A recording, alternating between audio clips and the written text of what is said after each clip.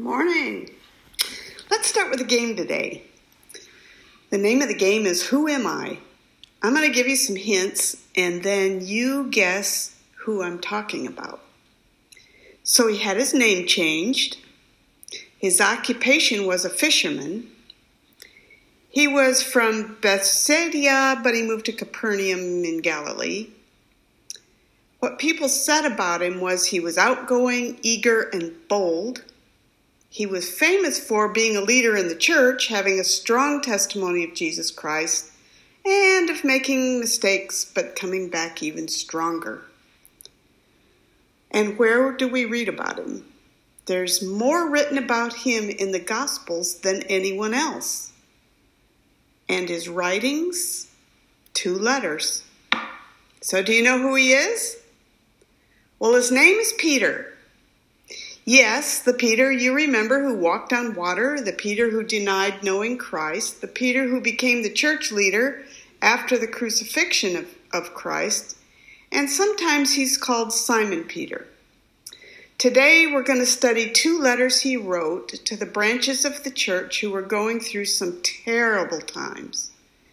Maybe you didn't know, these branches were in Babylon, or modern-day Turkey, and there was a ruler there named Nero.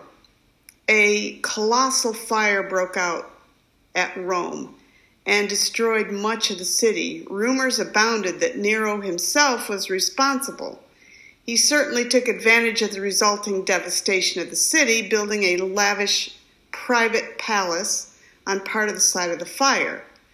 And perhaps to divert attention from the rumors, Nero ordered that Christians should be rounded up and killed.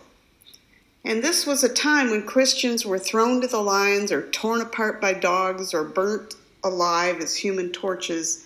This began around 64 AD, and these letters written by Peter were written between 65 and 68 AD. And Peter himself was martyred in 68 AD by Nero.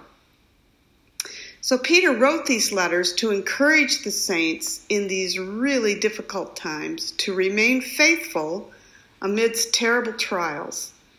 He also wanted to correct some false teachings and encourage growth. Let's talk about our garage for a minute. It's full of tools. Apparently, we like having lots of tools. When we add to our tool collection, we don't get rid of our old tools. Tools are handy to build things, to repair things, and to loan to others. Peter spoke of different types of tools, tools that build a holy life to become more like the Savior. Unlike the tools in the garage, they are very hard to lend. These tools have to be owned and used individually. But like the tools in the garage, these tools will help us build our life and, when necessary, repair our mistakes.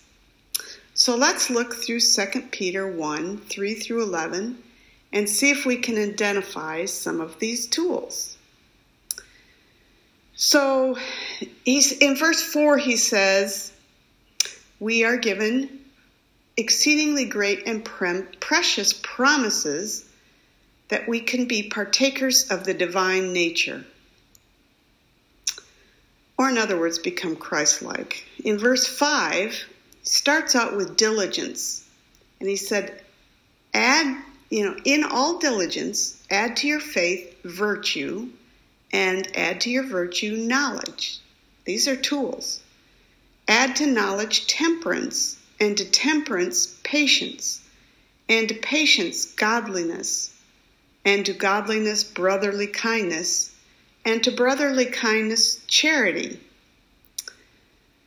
Isn't that interesting? Consider that. We have everything required for life and godliness. Everything. Nothing's lacking. The toolbox is full and complete. It kind of reminds you of one of those Russian nesting dolls. Have you seen those? They're called, and I can't even say this, but they're called Martushka doll. I don't know. It's a set of hollow wooden dolls which split open into the top and bottom half to reveal another doll. And you open that, and there's a smaller one and a smaller one and a smaller one and a smaller one.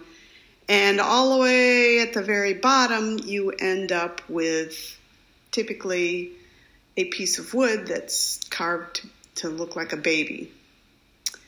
So if you consider these tools we just talked about, or Christ-like virtues, they build on one another.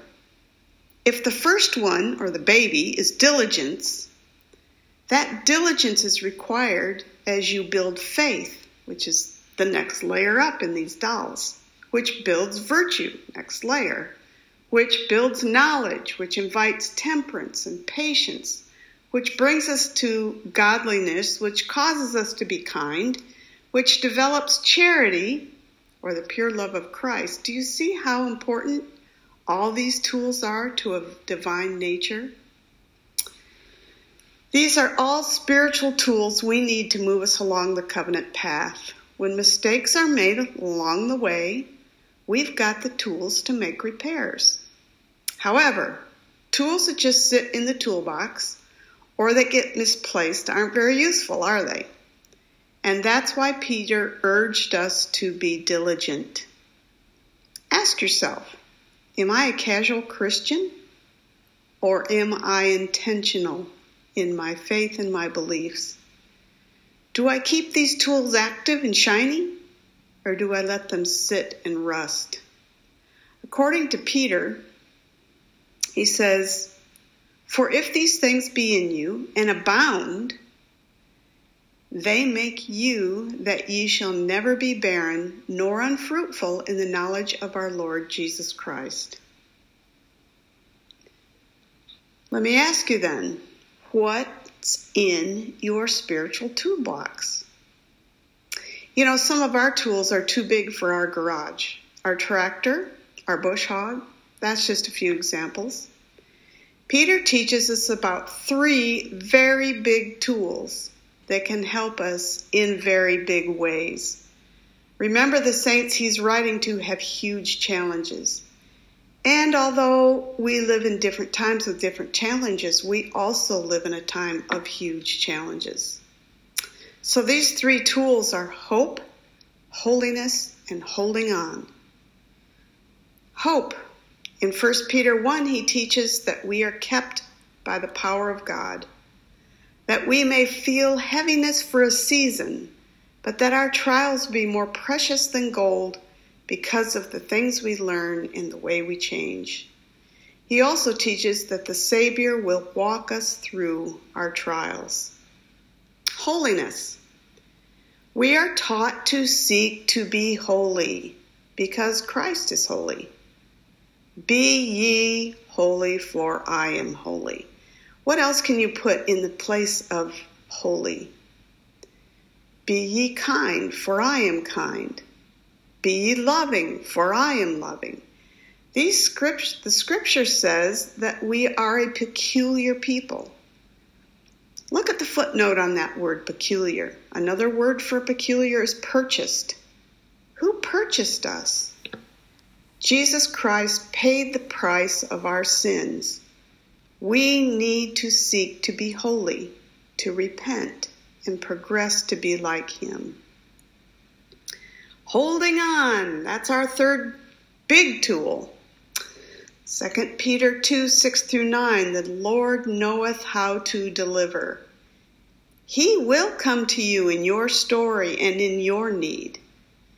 No expense has been spared in the rescue. He's paid the price and will be there to help you stand. Hold on. You know, I'm reminded of the lyrics of the hymn, How Firm a Foundation. It says, in every condition, in sickness and health, in poverty's veil or abounding in wealth, at home or abroad, on the land or the sea, as thy days may demand,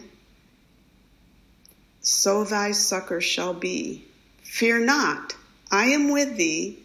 O be not dismayed, for I am thy God and will still give thee aid. I'll strengthen thee, help thee, and cause thee to stand.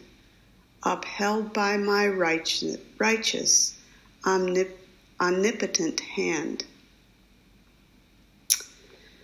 Okay, challenge questions. High school. What's in your spiritual toolbox? Middle school. If you had a magic lamp with a genie and he could grant you 3 personal qualities, what would you wish for? Elementary school. Why did Peter write these 2 letters? And kindergarten. Who wrote the letters that we studied today?